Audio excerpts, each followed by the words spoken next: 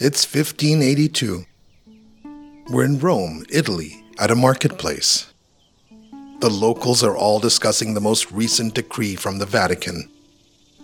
After decades of consideration and work by Pope Gregory XIII, Italian scientist Luigi Lilio and Jesuit mathematician and astronomer Christopher Clavius, the Julian calendar has been replaced with a new calendar that syncs up better with the Earth's orbit around the Sun.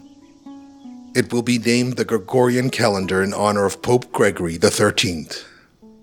They modified the pre-1582 calendar to add an extra day every 4 years.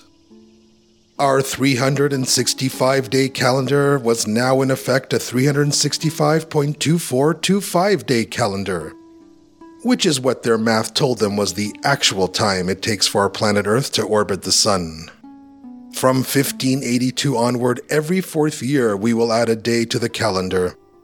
February on those years will end on February 29th instead of February 28th, and it will be called a leap year. 170 years after the Gregorian calendar's introduction in 1752, the British Empire will also adopt the Gregorian calendar. You, right now, right this second, can look at your modern digital clock, smartwatch, or ask your smart speaker what day it is, and no matter how you figure out today's date, you are still using the Gregorian calendar from 1582. Let's get back to modern day. The only corrections we have made since 1582 have been to add seconds every so often. In over 400 years since the creation of the Gregorian calendar and its leap years, we've only had to add a total of around 28 seconds. As of right now, there are no plans to add any seconds in the future. The math of their calendar has held up very well. The final correction, an added leap second, happened on December 31st, 2016. A second was successfully added and the Gregorian calendar was back in sync with our planet's orbit around the Sun. So cheers to Pope Gregory XIII, Luigi Lilio, and Jesuit mathematician and astronomer Christopher Clavius and their calendar. Using technology and knowledge from the late 1500s, they calculated the length of time it takes to orbit our Sun pretty much dead on. But this isn't history of calendars, this is history of words. And in this chapter, we will go through the 12 months of the year and find out why they are called what they are.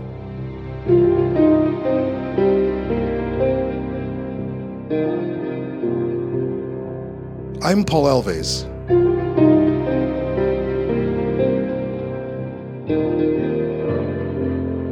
And this is History of Words. Chapter 2. The Months of the Year.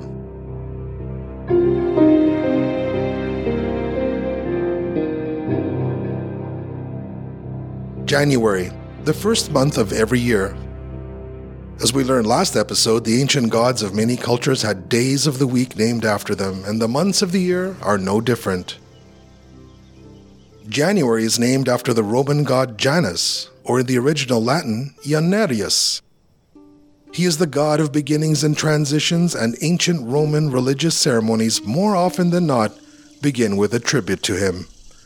So it's fitting that we begin the year with Janus. February, the second month. Named in the late 14th century, this word comes from the Latin Febrarius mensis, which means month of purification. The word comes from the Latin februare, which means to purify, which at the time would mean purifying by smoke or flame. Other words spawn from this Latin word februar. For example, in Portuguese, the word febre means fever, as a fever is what purifies your body when you are sick. March.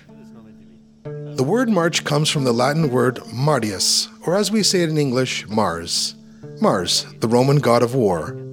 Not only has the month been named after Mars, but some cultures celebrate Mars once a week on Tuesday, or as it's called in Spanish, Martes, or the French, Mardi. In older Roman calendars, March was the first month.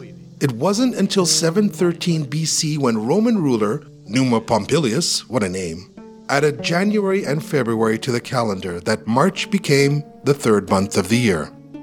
Some cultures still celebrate March 1st as the beginning of their year. In Iran, New Year's Day is celebrated on March 21st. In ancient Rome, March was the yearly start to military campaign season, which is likely why it was named after their god of war, Mars. April.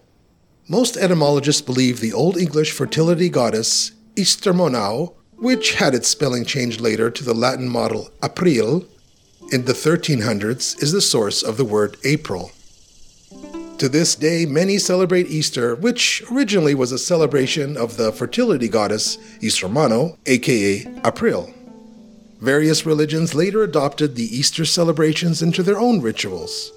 But in most Christian homes during Easter, you might still see bunnies and eggs, hints of the fertility god Ysthermonau's ancient fertility celebrations. May. The 5th month of the year possibly gets its name from the Roman earth goddess Maia, the wife of Vulcan. May is also the time of the ancient celebration of May Day, celebrating the beginning of summer, usually celebrated on May 1st, but sometimes celebrated on the night before, or May Eve. Many countries still celebrate on this day, however, the celebrations are unrelated to the goddess Maia, and simply a celebration that the summer is here. Some countries call it May Day, others call it Spring Day, and many celebrate Labor Day, but it all comes down to the same thing. Summer is coming, so let's party. June.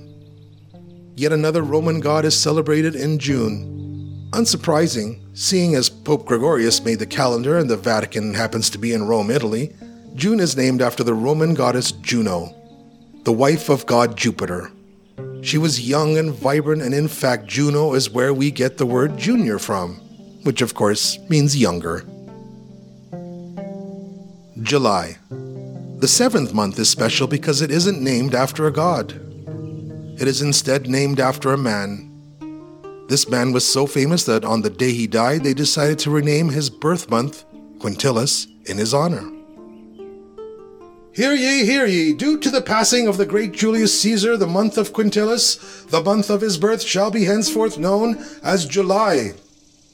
Quintilis meant 5th month, but if you recall, January and February were added to the 10-month calendar in 713 BC by Roman king Numa Pompilius, which pushed July from 5th to 7th. August. The word August comes from the Latin word Augustus, which means consecrated or venerable. It was the name given to the 8th month of the Roman calendar, in honor of the Roman Emperor Augustus, who was given the title Augustus by the Roman Senate in 27 BC as a title of honor and respect. September. You might have been thinking that we had a while to go before we got to December, but the months September, October, November, and December all have one thing in common. They aren't named after anything at all. They were just given numbers to complete the now obsolete 10-month calendar. September used to be the 7th month, set in Portuguese, or in Spanish, siete. October, based on the number 8, octo, as in octopus. November, based on the number 9, nueve in Spanish. December, based on the number 10, decade, decathlon, decimal system. And there you have it, and now you know why each month is called what it's called. I found it interesting. I hope you did too. Next chapter, I will be talking about some of the names we give to cars and the history of those words. But before we go, I want to say thank you all for the boosts and tips some of you have sent for our first episode. I'll be thanking many of you personally in a future chapter, like Boober, who boosted our first chapter with our first boost ever via Podcasting 2.0 compatible app. Thanks, Boober, for putting the first coin in the jar.